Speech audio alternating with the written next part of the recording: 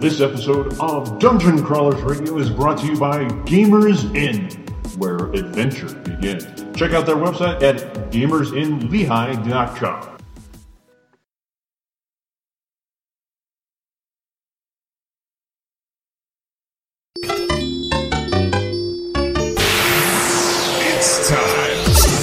Time to power up. Autobots, roll out. Broadcasting live from the DCR studio. Oh yeah! The Geek Revolution starts here. Excellent! Get ready for the #1 hit geek radio show out there. Well, it is impressive, isn't it? Because it's time for Dungeon Crawlers Radio. Let's get ready to rumble!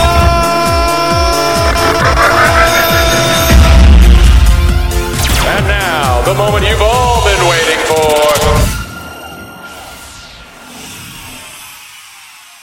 All right, everyone, welcome to another episode of Dungeon Crawlers Radio. It's Monday, and yes, the start of the week.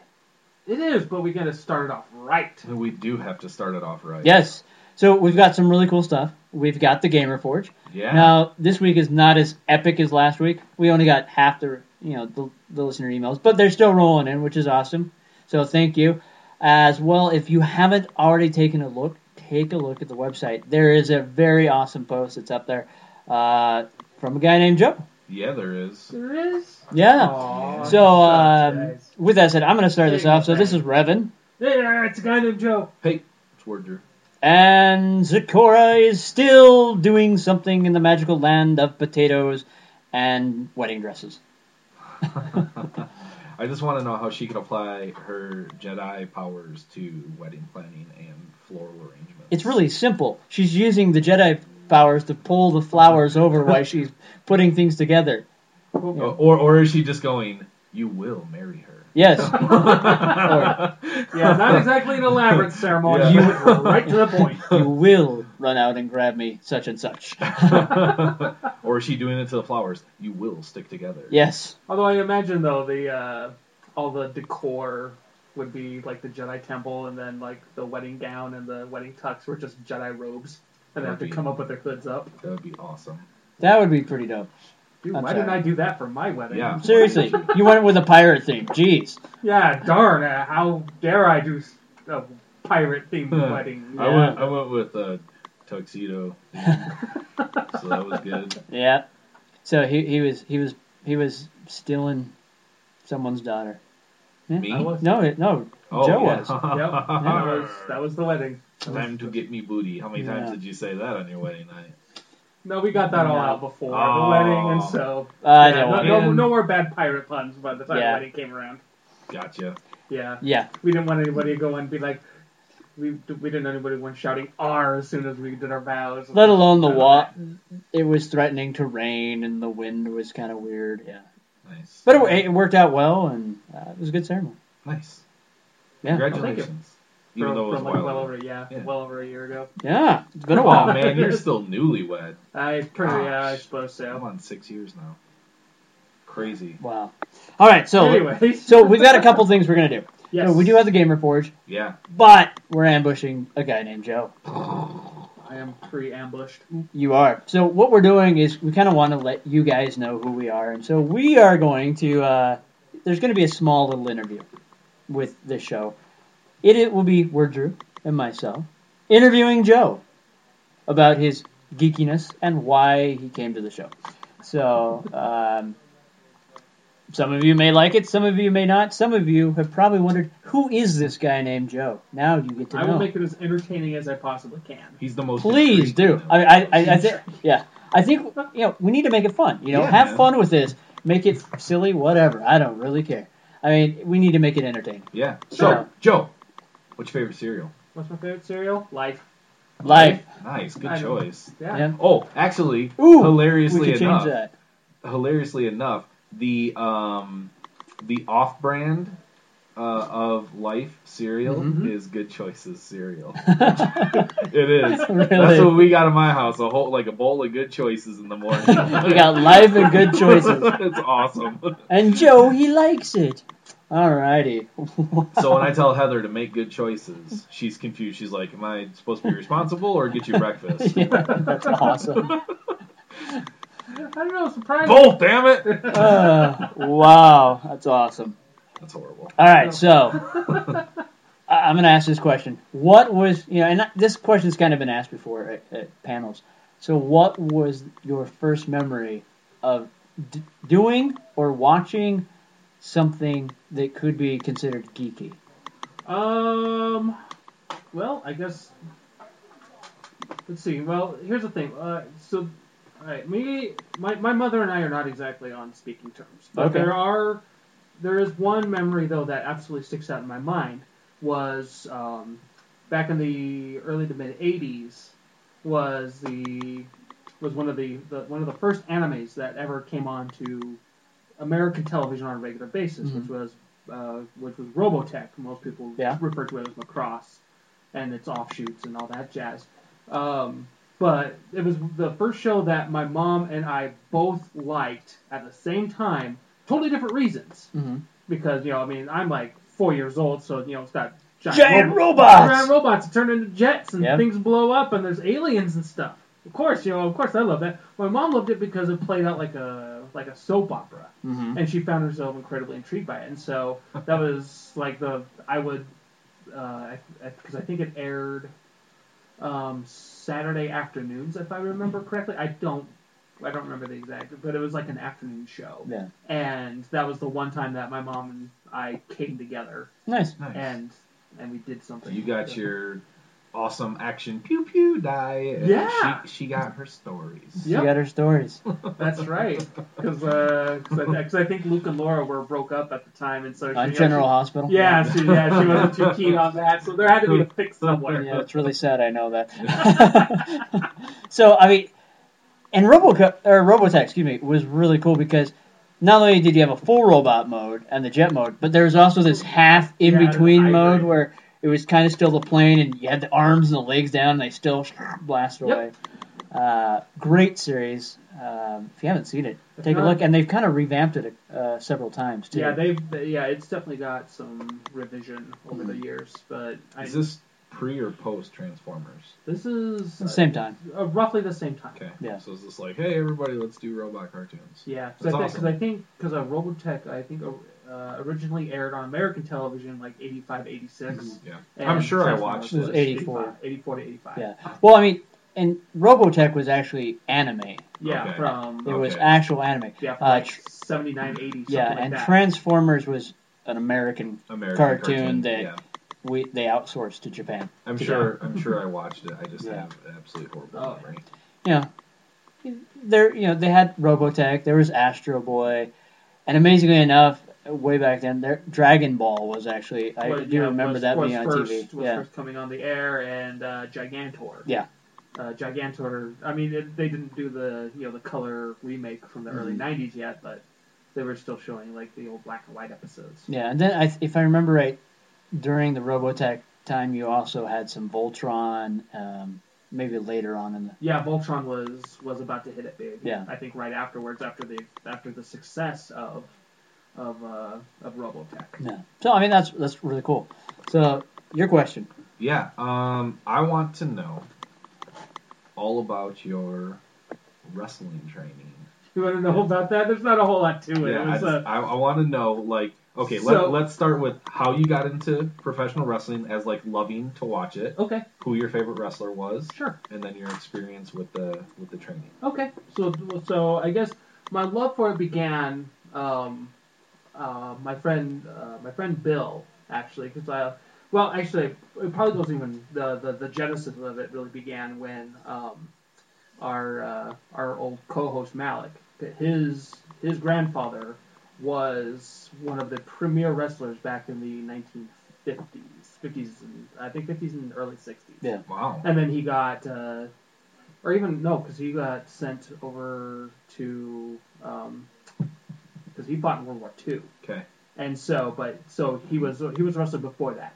But he would show us some of his old videos, his old vintage clips and stuff like Very that. cool. He had these reels of stuff like that. And at the time, I didn't think a whole lot of it because I was still like 10 or 11. But I didn't really start getting way into it until around 96, 97. I was just like barely hitting middle school, and I think the whole Monday Night Wars were starting on television between TNT. It's on Monday Nitro and WWF at the time. And some of their product that they were putting out was just spectacular. And for some reason, oh gosh, I can't even, like, there was one night I watched, and for some reason it captured my imagination. Okay. I believe I was watching Bret Hart and the Hitman. Yeah, Bret the Hitman Hart and the British Bulldog, and they had a match one night, and it was like, and I didn't know who either of them were at the time, but it captured my imagination, so I just kind of kept watching every Monday night. And then I heard about this other program called Monday Nitro that came on, and then I watched. And again, that's like, it's like, who are these guys? It's like, I recognize Hulk Hogan, but like, who the hell's Ric Flair? I don't care who this guy is. And he's such a jerk. Yeah, he seems like such a dickwad. Woo!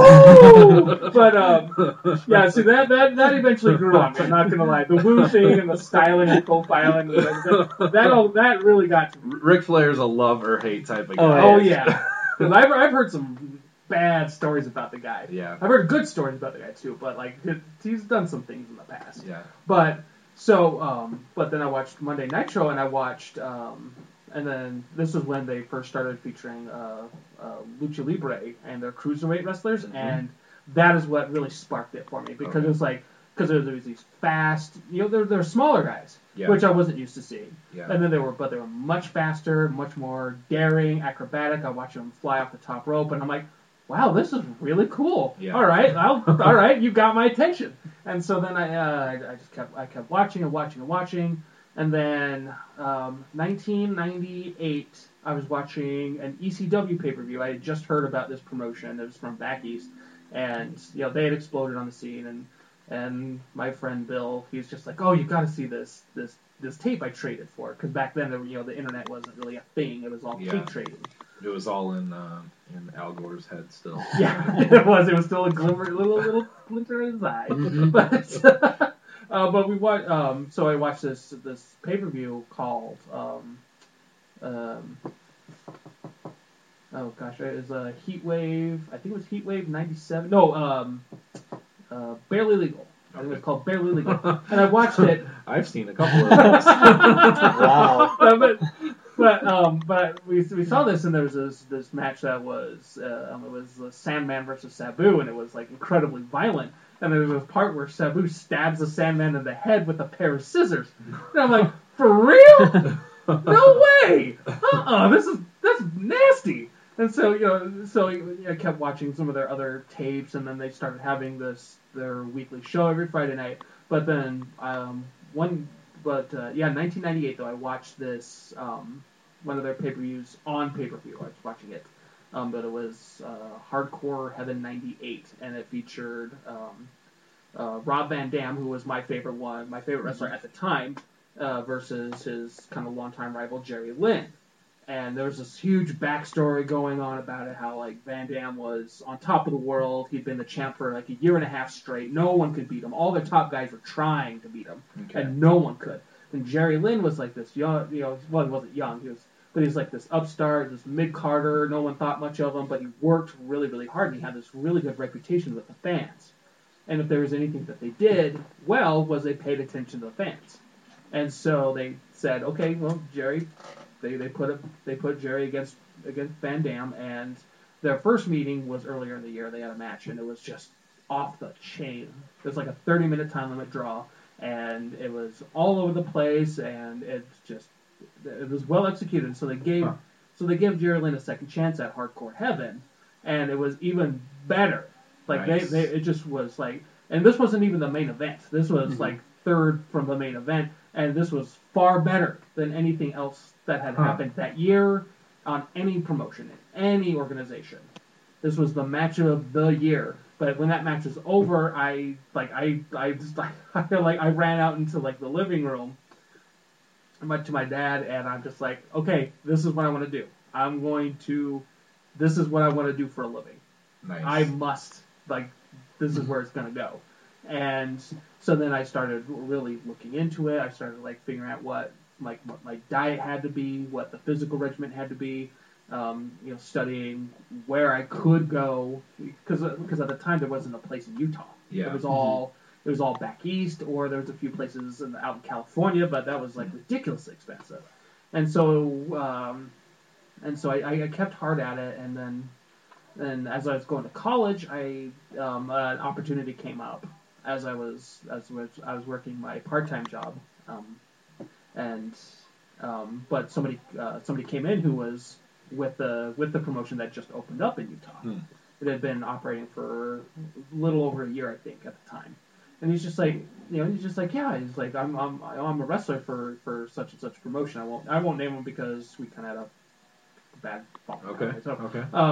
But I said it's like, yeah, we've been doing this for such a long time. You should come down and see us. And so I'm like, all right, cool. I went down, and me and my friend, we paid for tickets. We watched them, and we're like, oh wow, this is kind of neat. All right. So we went to go see another show, and then for college I did television production. And so we went down, and for one of my projects we filmed one of the shows for them. Yeah.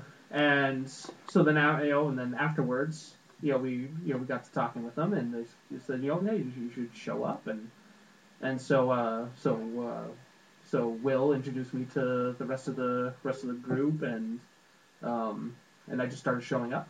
Cool. And then, it wasn't exactly an elaborate process. Okay.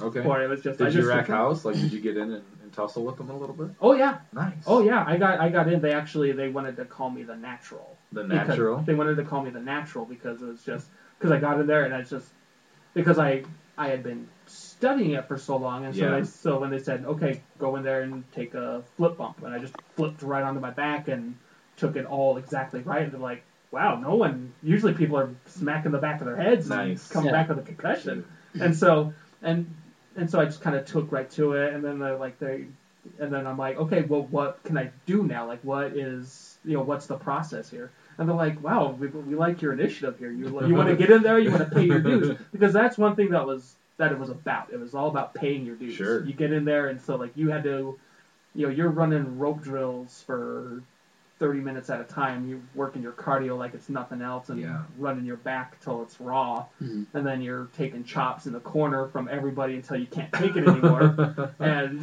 I was just in there, and I'm like, yeah, let's keep doing this. This is awesome. Smack me in the face again. Yeah, just do this. And then and they teased me for my Popeye face. There you go. Because whenever I get slammed on the mat, they'd be like, okay, this is how you gotta do it.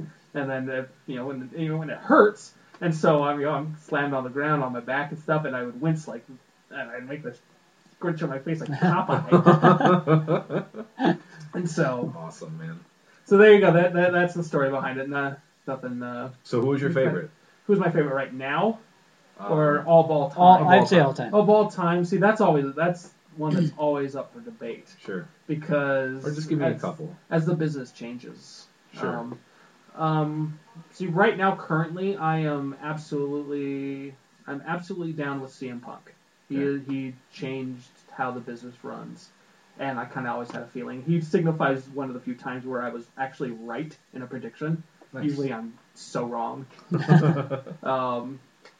I would say probably Shawn Michaels for sure, and Bret Hart. I would be absolutely wrong if I didn't say Bret Hart in that. And then you just like the pelvic thrusting. Yes. That was not the answer I expected you to give. Then let's see here. I would say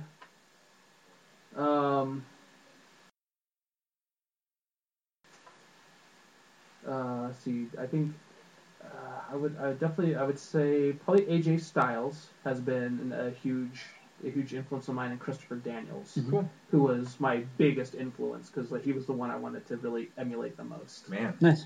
So in depth, yeah, with a guy named Joe. That is. There you go. Great answer. Yeah, I mean that was great. So everyone will now know Joe is a huge wrestling geek, and more than just staring and watching, he really got in there. Yeah. And if you body slam him, he'll look like Popeye. I will look like Popeye.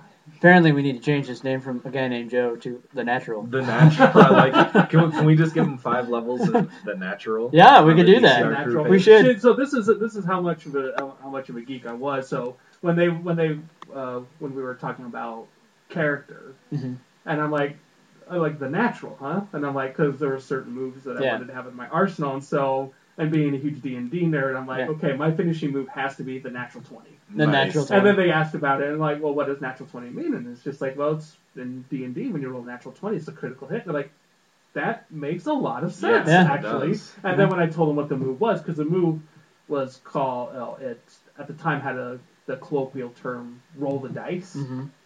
which made even Yeah. more Yeah. sense. Yeah. And so I'm like, Nice. it just works. Fit. It totally fit. Nice. So, there you So, all right. So we're gonna kind of wrap this up with one last question, and Sure. we may do this more times. You'll hear some from Zakora, Drew, and myself. Yeah. We're gonna do these quite a bit, so you guys can get to know us. So, what is it that made you decide to join the DCR crew and stay? Because let's face it, other than myself, you've been here longer than anyone else at the table. That's a good point. Challenge accepted. Yeah, You know, as all good adventures do, it started with a question. it did. It started with a question. So I mean, because at first I wasn't exactly sold on the idea of DCR. The way that Malik was kind of selling me on Yeah. it, I was like, that doesn't sound like it would work. Yeah. And so it's like I didn't think much of it. But then one night, I was just over at his house, and he says, "Hey, we're going to the show, or I'm going to be doing the show in half an hour. Do you want to come with?" And I'm like, "Sure, why not?" It really was. It was just, Yeah. It was just that one question, and I said, "Sure, let's do it." And I showed up, and at the time we were broadcasting from somewhere else, and I'm like, and it's like, okay, this is stuff I'm familiar with. I've seen this equipment before. I'm familiar with working it, and I just kind of kept showing up for week after week, and then I'm like, again, still didn't quite think a whole lot of it. But then we had that first time I got to interview Bob Salvatore. Oh yeah. And that's when I like on the way home, I'm like, I'm talking with Mal in the truck ride home, and I'm like, all right, I'm sold. Let's see where we can take this. This was good. This was really good. Yeah, and the kind of part that Joe was struggling with is, at that time he had no clue who I was. Yeah. And the only reference point he had of how successful this show would be was from Malik. Great guy, but he didn't have a real solid track record of completing things, I guess. Is a good way to say it. And so, and Joe and I have talked about this several times. He was kind of like, I just wasn't sure.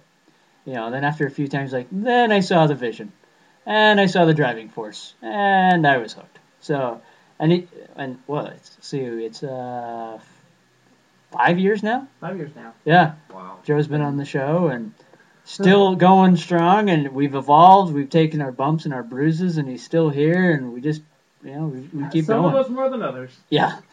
So, all right. So that was kind of a look at a guy named Joe, the Natural. Natural, gosh. The Natural. Joey Bojangles. Yes. Natural. So we'll be doing this some more, like I said, but we're gonna jump into some Gamer Forge. I mean, no, this was really fun. We got to get to hear a little from I'm Joe. surprised that time went by that Oh, fast. I I did. thought we were... No, seriously, the show is almost half over, just from that. Crazy. So with that, All right. again, if you guys have any questions, because we're gonna do these, we may not be doing them every week. But if you guys have some questions you want to throw out, send them in. info@dungeoncrawlersradio.com, and then we'll ask your questions, because maybe you want to know something about Revan, or Drew, or Zakora, or The Natural, and we'll throw them out. See, now you're going to keep it up, aren't you? I am. Keep it I up. am All right. going to rack my brain until whenever I get interviewed, because I need to come up with some sort of nickname. I have a nickname that there is absolutely no way I can talk about on the show. But other than that, I need to make up a story about a nickname. The Bouncer. Nah. No. No. We can talk about all of that No, at a it's different fine. time. But I'm really gonna be racking and it's gonna be like the coolest nickname. Ever. All right. Like I came in with no name. You guys all had these names. I'm Drew. I'm Drew. No, that's okay. Yeah, I fought against having a name. Rev and Mal were all about just like, oh yeah, you need a moniker, and I'm just like, he's like, no, I'm like, okay, you're a guy named Joe. I actually have a really good question for Joe, but go ahead, ask it real quick. Okay. I just want to know, who's your very most favoriteest character you've ever played in an RPG? Oh, not a game, but that you played, pen and paper. That I have played. Mm-hmm. Finally, someone asks. Uh-oh. Did I just blow the show out and we do need to keep it short. Keep it short? Yes. Okay. So, I used to play an old 2nd edition game. Mm-hmm. My old friend Tom Urban actually ran it for us for many, many years. But I think my favorite character of all time was... her name was... when she was first introduced, she was called Bastion. It was kind of a misnomer because she was violent, angry, kind of flippant with authority, and an assassin. Okay. Looking at just class right there, she was an assassin. Okay. She had no business hanging around the likes of friar and a monk. She had no business doing that. Like, by all accounts, she should have been their worst enemy. At the very least, she should have been thrown in jail by those two. But I think over the course of the game, Nora became so inseparable from the friar because eventually she did reveal her actual name, and we spent an entire game session coming with the repercussions of revealing her actual name because she was fully redeemed at that point. She was like forsaking that old past, and she's like, no, I'm turning over a new leaf, and doing so, this is my real name. And it was this huge fallout, and so Nora and Friar Eustace, after that point, once everything had kind of healed and we gelled, and the two of them became like inseparable. They're like, they're joined at the hip. Like Tom won't even run that game unless both of us are there. Yeah. Because all the other characters are transient; they can come and go. But he, to his own admission, was like, "Yeah, this was the best story that was ever woven," and he bows to us each time. And it's like, thanks. So kind of the kernel of all of that was the fact that you had this redemption story with your character, and the bond that she created with likely the person that would have hated her most originally. And it was so organic. It was so, to overuse the term, it was so natural that he ties it in. Yeah, tied it all back in. But there was no forcing any of that. It just, the whole thing just kind of played out over time, and that's the part I appreciate most, and that's the sort of thing that I'm always wanting to live up to. Cool. Very cool. So let's switch gears. Let's switch gears. Dive into Gamerforge. Rev, I can get the first one here. All right, go ahead. Sweet. The first one is from Stephen Smith. This is a ranks in 5th edition question. Sure. It says, I am a bit confused about skills in 5e. It seems to me that there are no more skills and no more ranks. So for instance, you no longer have acrobatics that you can add points to as you level. Am I missing something? Can characters really not improve as they level except by putting points in the ability? So this is, I think what we're finding, and this is a common theme, that there are various iterations of this question coming in week after week, because 5th edition is really changing how you build a character. Well, it really has changed the foundations of the character, because, skills have been there forever. You had them in 2nd, you've had them in 3rd, you've had them in 4th, and now 5th kind of says, you still have them, but now they don't really go up. You're proficient in them, so you get your proficiency bonus, and then the ability modifier and that's really adds to that, and that's it. That's all you wrote.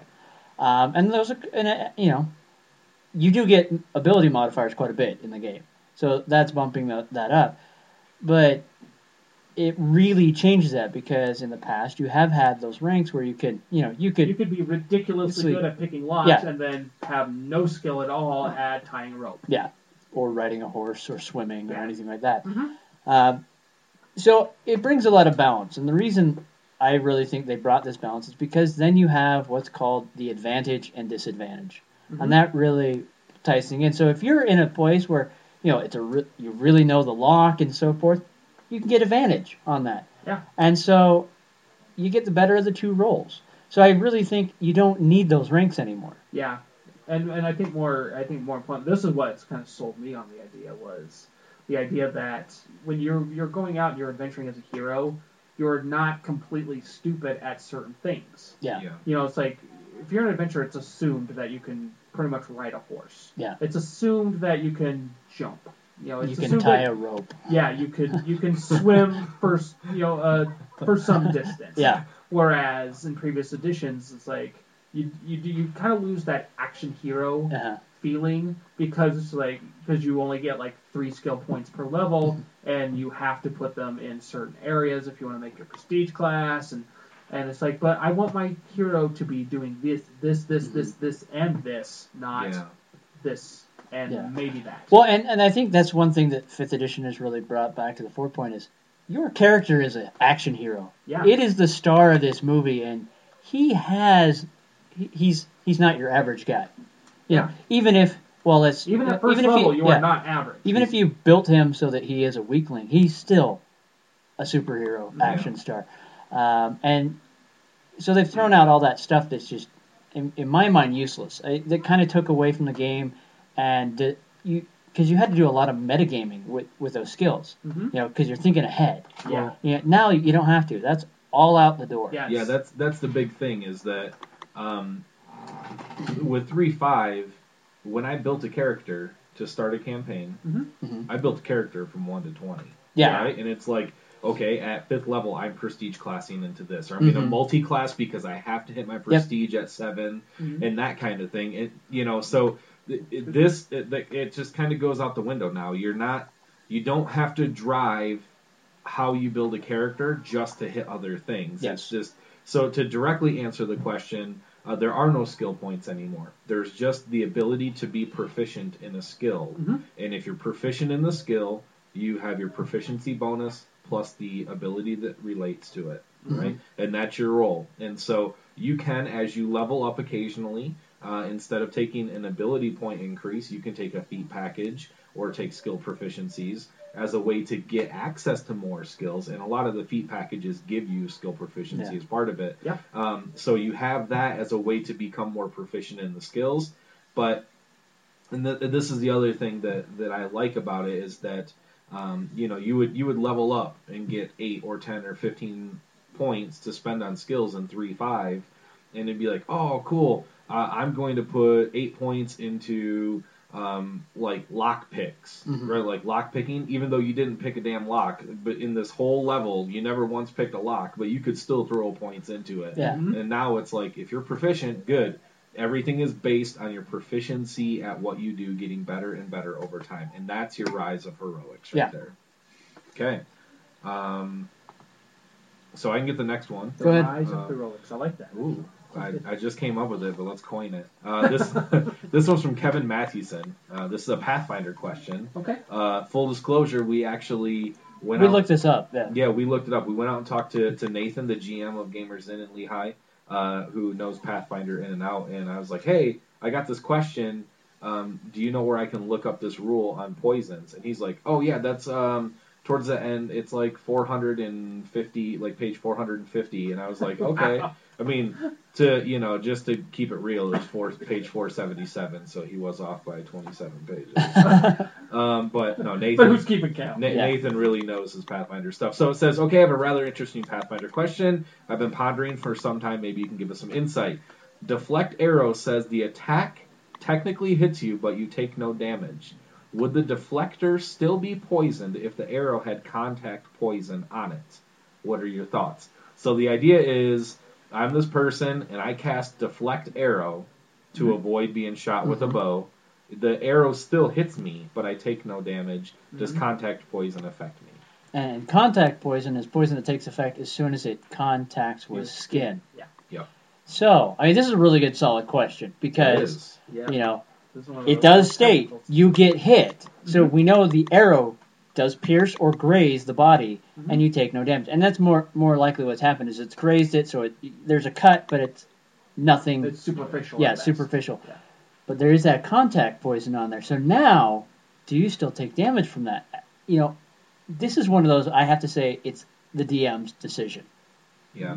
Because there is no official rule that says yes or no, and it's really going to be the DM to decide. You know, me as a DM, I'd say, yeah. I mean, the poison, the magic spell you enacted did not stop the poison. It just stopped the arrow from piercing your heart or whatever. And that's my opinion. I don't know what your guys' is. I would say that I would be a little hesitant, of course, to give a catch-all answer because it would certainly depend on who you're targeting. Because somebody who's wearing, let's say, like a full plate armor, yes. In that case, you're right. Yeah, the arrow would hit you and does no damage. Yeah. But with all the chain, the links, and all well, the yeah, armor in on that top case, of that, definitely no. Yeah, but if somebody is wearing maybe like lighter armor, plus like some quilted armor, some leather armor. Leather armor even is kind of stretching it, but like who is less armored, the odds of that would probably go way up. Yeah, and then that feeds into my answer. I would say it kind of depends on the situation. Part of it is a little DM decision, but to me, getting hit and taking no damage means that hey, guess what? It's stuck in my armor, or it's stuck in my shield, or maybe. I mean, it could graze you without the tip hitting you, right? Yeah, like the shaft of the arrow could bounce off your shoulder or something like that. So I would say this could be a cool opportunity for percentile, right? Yeah. Like, you have leather armor. You have a 50% chance that this actually nicks you, and then the contact poison takes effect. Yeah. But if you have plate armor, there's only a 10% chance or something like that. Yeah. So it's kind of a discussion between you and the DM. But I like the idea of introducing a percentage or chance the percentage is definitely something you should add in with armor. I mean, because you're right. If he's wearing full plate, the chances of getting nicked by the arrow are definitely shrink. Chainmail even more. But when you get down to those lighter armors, quilted, padded, or leather, then your risk of actually coming in contact with that poison definitely increases. Now, in context, it does say deflect arrow, which I would assume means that you're a spellcaster of some sort, right? Like most likely. I mean, obviously, you could buff somebody else, but I'm a spellcaster. I'm going to cast deflect arrow, so I would say at that point, it's like, man, your wizard's robes really aren't going to help you out a bunch, but maybe you get a 5 or 10% chance that it shoots through your robe in your armpit and misses you, but it's something like that. Yeah, or maybe it's a magical item that you can have so many charges, or you can do it so many times a day. So there are those options, but I would say if it is on a character that has armor, the more protective the armor, I would say the percentage of being nicked by the contact poison definitely goes down. The lighter the armor, that goes up. If you're definitely a wizard... if there is a magic item that lets me deflect arrows a certain time of day, I want that. I mean, if you're a wizard in robes, I'm sorry. What they really need is what they call the Bloodless in the Name of the Wind series, right? It's a little contraption that Kavoth invents that uses opposition of force, so that if something really fast comes at you, there's an opposition of force that stops it. So, nice. Yeah, that's just a little Patrick Rothfuss tribute. All right, I'm gonna jump on this one. Boblin the King, or Boblin King. Boblin? The Boblin King. I'm looking for a fantasy setting which should fit these rather specific key points. Overall, dark feeling. Hero. This will be a Monster Hunters game. Hero. So heroic silliness, a comic book feel, and so on are unwanted. This shouldn't be a full grimdark setting, but life is short and cruel, and there are monsters out there, and some of them people. Important point. This doesn't mean realism or low fantasy. There should be magic and the possibility to become a great hero. It's just that becoming a great villain is so much easier. Pre-made and detailed, I would like to leave world building to someone else. I suck at it. The more pre-written material, the better. To no non-human Tolkien races, elves, dwarves, orcs, derivatives, only humans and the monsters around them, both wild and human-related. Magic is present and relatively powerful, as in high fantasy, as are supernatural abilities and powers, not based on Earth. Not urban fantasy, medieval tech level. I would say it would be like World of Darkness, but more fantasy-like and less monster-centered. No World of Darkness, Dark Ages, please. It's not high magic enough. Focuses too much on the monsters instead of the humans. Oh. Okay, so that throws out all my... Dang it. So, this is why I wanted to find this one. This one is perfect. It is Shadows of Esteren. We interviewed these guys at Gen Con 2 years ago. It is a very dark, grim, epic fantasy setting. It has magic. It has humans only. It doesn't have those extra races. And it definitely has those dark type monsters. Always playing the race card. It's definitely right in your will box. This is how they describe it. Shadows of Esteren is a medieval world with a horror and gothic influence. Declined on several media, role playing, and video games and music. So they're working on video games and other things. But this is perfect. Yeah. I mean, look the books. The covers, the artwork in it, everything. I mean, you just open this up and it's just like you get the chills just reading through the manual because it's like, oh my gosh, this is dark and scary. It makes Ravenloft look like a playground. Yeah, and so let's talk about this for a second. I had another suggestion. I missed the last portion where they said in the World of Darkness. Mm-hmm. Hunter the Vigil would fit your bill pretty closely, I think, as well. Mm-hmm. So Hunter the Vigil would be one of the settings in World of Darkness that could be used. But so Shadows of Esteren, this was fantastic, and I'm going to tell this story because it's hilarious. So we have our RPG savant friend Adam Barr of Gallant Knight Games, and Alan is fantastic.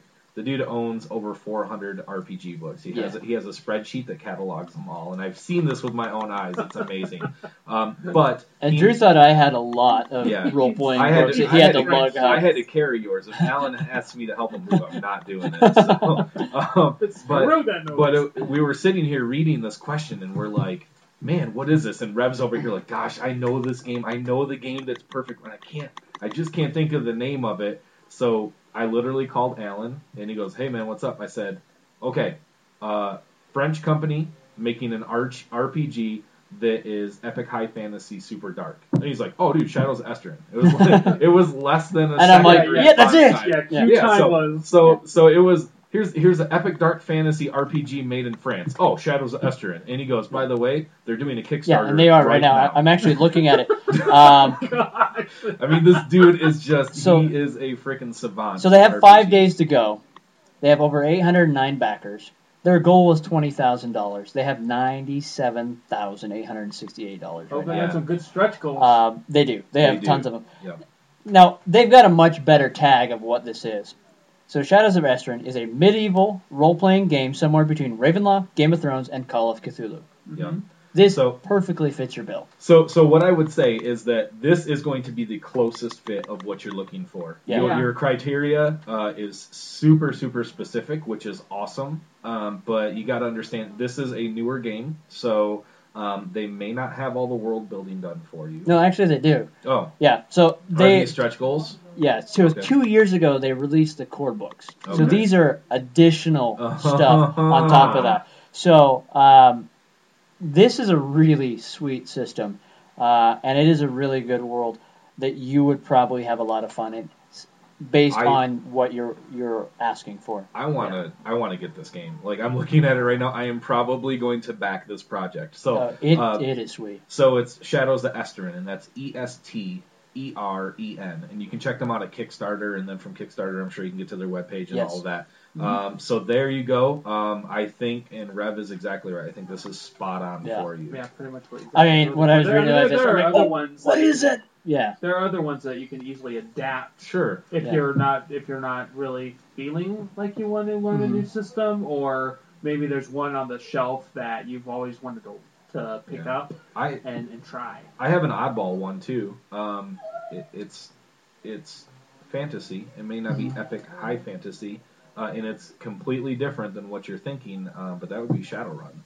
right? You could strip the races out of it, and just do a human-only Shadowrun. Yeah, but Shadowrun has a lot of tech, and he said he didn't want. He didn't want tech. Yeah. Okay, I missed that part of it too. I see. Because I remember reading a Shadowrun book that was a guy that hunted for. Like the main character was a hunter, right? Mm-hmm. So if you're doing this big game hunting stuff, you can take. You could take D&D 5th edition. You could strip out the races from it. Oh, yeah. And you got all the big game you want to hunt, and you can put it. But again, that comes to world building. So all this criteria, I think Shadows Astron is probably spot on. Yeah. He says here medieval tech level. Oh, medieval tech level. So I would think that, and then I was going to say, Iron Kingdoms would be pretty darn close. Iron Kingdoms could work. Yeah, it really could. As long as you're okay with like the partial steampunk element going in there, then you're also good because the world's already the world's built. They've built. Yeah, they've got a lot of adventures. Now you do have more than just the human element as far as races, but you could easily, and you're right, not much, and you can easily take those races out. Yeah, it would be more than easy to say, okay. The Nis and the Ios are now kind of out of the picture. Yeah. Dwarves are less than commonplace. Yeah. Gobbers are just kind of always around, and the Ogryn are kind of always around. And you just don't play those characters. Well, yeah, because Ogryns are close to human. Yeah. Like they're just extra big. Yeah. And massively strong. Yeah, and then but otherwise statistically they're pretty darn close. Nice. And same with the elves and the Gobbers are kind of. Well, there's little itty-bitty goblin things. All right. Well, we're draining down on our time. We have 2 left. These are going to be really quick and easy. So Samantha Jones writes in. Okay, I'm trying to figure out if this will work for my druid or not. Okay. Basically, this is what I am thinking with my druid. I want to start summoning swarms for the rogue in our party to use as a flanking buddy. Would this work? Yeah, and this is 3-5. The 3-5 question. The reason we know this is because that's in the subject. Sorry, folks. That's all good. Easy answer is yeah. Yeah. Yeah. Because as long as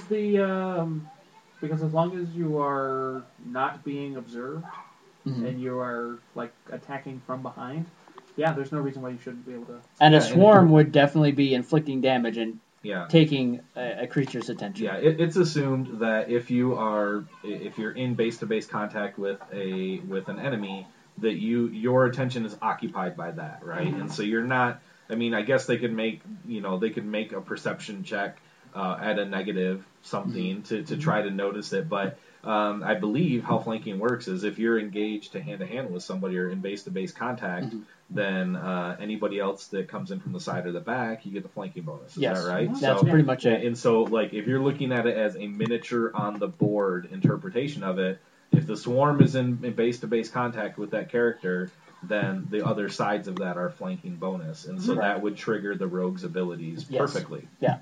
It's awesome. No, and it is a really good idea. And I like it when players are thinking outside the box. Yeah, because but more importantly, using teamwork. Yeah.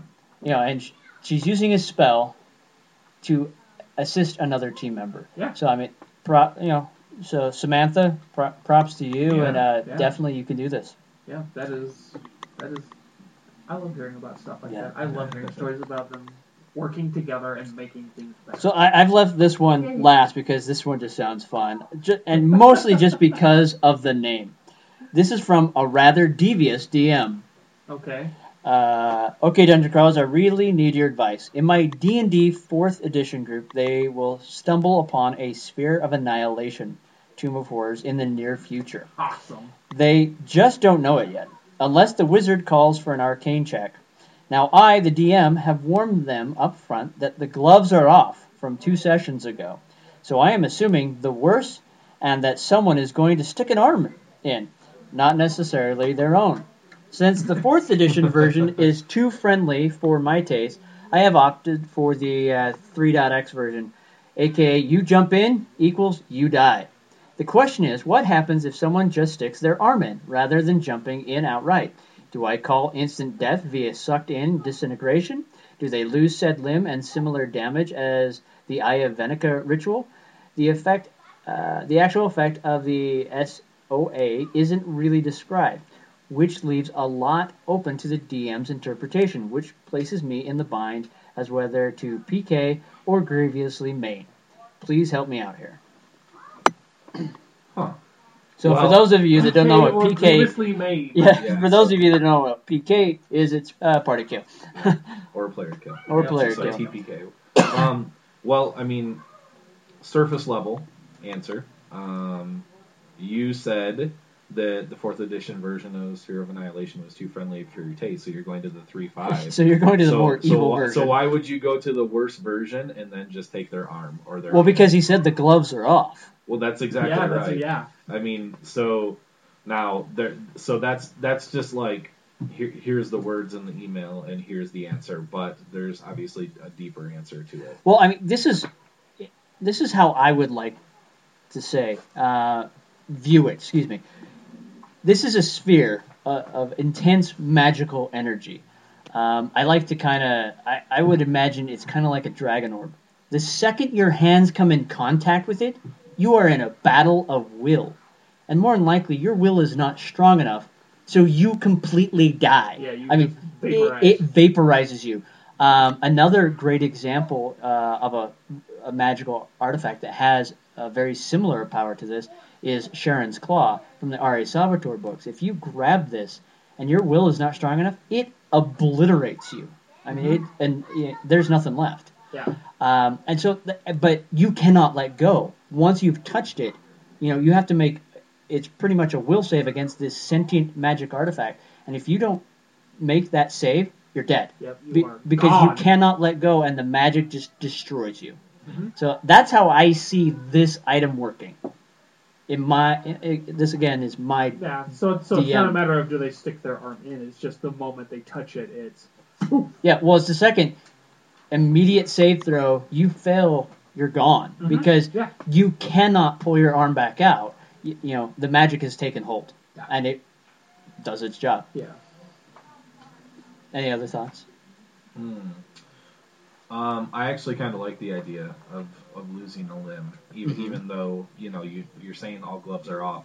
And this is just more of maybe a story arc and character development style answer. But it would be interesting to have a hero that loses a limb in a game and then has to figure out how to be a hero without that limb. Oh yeah. Oh, see, now that'd be sick. Now, to me, that trumps killing. Like, if you say, "All right, gloves are off, and this spell is really weak, so I'm going to do an even more badass version of this spell, and I've warned you, and you're going to die." You stick your hand in there. The easy thing to do is kill the character. Yeah. The challenging thing to do, and the better thing to do for the story is to say that limb is gone. It's gone. Like you're not. Maybe a wish spell could bring it back. Maybe, but I would say probably not. But whoever gets the chance to use a wish spell. Yeah, that's a good I've point. never been able to use one. Some people in my group have, but I'm really devious. Where they have to word it very specifically because exactly how they word it is what they get. Yeah, sure. So to me, for the sake of the story and the campaign and challenging your player to really know their character and overcome adversity, make them lose the limb and make them figure out how to proceed as a hero with that. I mean, really, it does come down to the DM's decision, right? That's too good. It's so good. Too good. He already mentioned that it does really come down to the DM's decision. So you have the choice of, my option where it obliterates you, or the other option where you lose it. Both are great. Yeah. Both have their difficulties and challenge, but it is a lot more fun, because now at least on the tilting side of the story, this character now it's his right. More than likely, they're reaching in with their right arm. Yeah, not because thinking about it. Most people don't use their off arm. This is the arm he's fought with. He's used to hold his sword all of his life, and now suddenly, it's like Jaime Lannister. Now I got to fight with my left hand. Exactly. So this brings up a point. This is a Gamer Forge that we talked about previously, and I don't remember the episode, or I would totally reference it. Gosh, I'm trying to remember. And we're running out of time. Yeah, you know what? I think I forgot my point. Oh, okay. Okay. It was so good too. I would think though we might be able to reach we might be able to get a little bit of column A and a little bit of column B in this one, just because, like let's say we go with Wordger's response and we say, okay, you lose a limb. Well, think about this. So you suddenly have a limb is like completely vaporized off, but not like cauterized. Mm-hmm. And so he's got to deal with like the loss of hydrostatic pressure in the blood, and you could die from that by suddenly losing a limb. He goes into shock and stuff like that, unless he's got like an able healer or something nearby. And then perhaps the hero survives and then has to deal with. Mm-hmm. And then, but also I think go through the trauma, because it's like not just for the hero losing the arm, but for everyone else, for watching a limb become vaporized, and then watching the blood spray everywhere. It's like that is gonna mess up even the toughest. So let's kind of use the idea of both. You see this person stick their hand in, and then you watch as the arm is shredded and ripped apart, and blood is flying everywhere. Make that skin, bone, just itself. You're watching this just rip apart in front of you. I think that would be a good idea. And what was they kind of set up these like skill encounters at one point, right, where it was like, you need to do this, so you need to pass a jump check, and then and it was like you would set up a couple, like a chain of skill checks. Yeah. And so you could do the same thing where it's like, okay, you've hit that, you've lost your hand, right? Mm-hmm. Now it's make a reflex save or a will save or whatever you come up with to try to get your arm back. Right. So otherwise, it's going to keep going. So now your forearm, you're at the elbow. Yeah. Now it's your upper arm. Right. So I mean, but then think about if you put your hand in, and you lost your hand, or maybe you lost half of your forearm. Mm-hmm. Right. Think about a disabled warrior who figured out a way to strap a sword to their forearm. Well, look at Azog from The Hobbit. Right. But think about that, because that is also really badass and cool for the story. You have to figure out how to jam a trident through your arm. Right. And because we're referencing the Dungeon Master, I remember my point. We talked previously about talking about potentially killing a character in the game, and how it's really... It can really suck for a player to lose a character. So maybe this is something where you just have a note card sitting behind the Dungeon Master screen that says, do you want your character to die, yes or no? And if someone touches that sphere, the sphere, you just slide them that note card, make them circle an answer, and slide it back to you, right? And so if that comes back and it says, yes, I want my character to die. Mm-hmm. Okay, now you know, or like, do you want your character to die and re-roll a new one, right? Yeah. So now it is the player's choice, which is always, that's important in the game. Yeah, absolutely. You're not taking control away from that. Right. So now it's, okay, it comes back, yes. Okay, they hit the sphere of annihilation. Boom, sucked in, they're dead. Yeah. Or if the answer comes back, no, okay, you've lost a hand or an arm, and we're going to proceed without that, right? Yeah. So that, again, it maintains the fact that the character is in control, the player is in control of their character, and the Dungeon Master is there to help facilitate a good story. So, I would really like to know what triggered the gloves are off. So if you want to write in, let us know. Maybe our answer will change. Yeah, but I really want to know the follow-up. Like, I want to know what actually happens. Yeah. So all right. Please write in on With that said, we have to wrap the show up because our time is over. That's it. It's over. We're out of here. These shows go by very quickly, but tune in for Thursday's show. We'll have You Geek Media and maybe someone else. Someone maybe. So you'll be able to see who the someone maybe is by going to DungeonCrawlersRadio.com. The best thing you could do is subscribe with your email address right on the homepage. And that way, when we put up a new post, a new announcement, a new article, it's going to shoot directly to your inbox. And so if we put up that announcement, hey, guess who this super awesome person is that's going to be on the show, you'll know about it immediately. Right. With that said, we're out of here. Bye. See you on Thursday. Oh, yeah, good night, Salt Lake. Good night, world. And as always, please get more from your games. Geek up. Do you want more great shows like tonight's show? Then help support Dungeon Crawlers Radio by going to www.patreon.com/Dungeon Crawlers Radio. Simply choose your level of support and join the Geek Revolution. Excellent!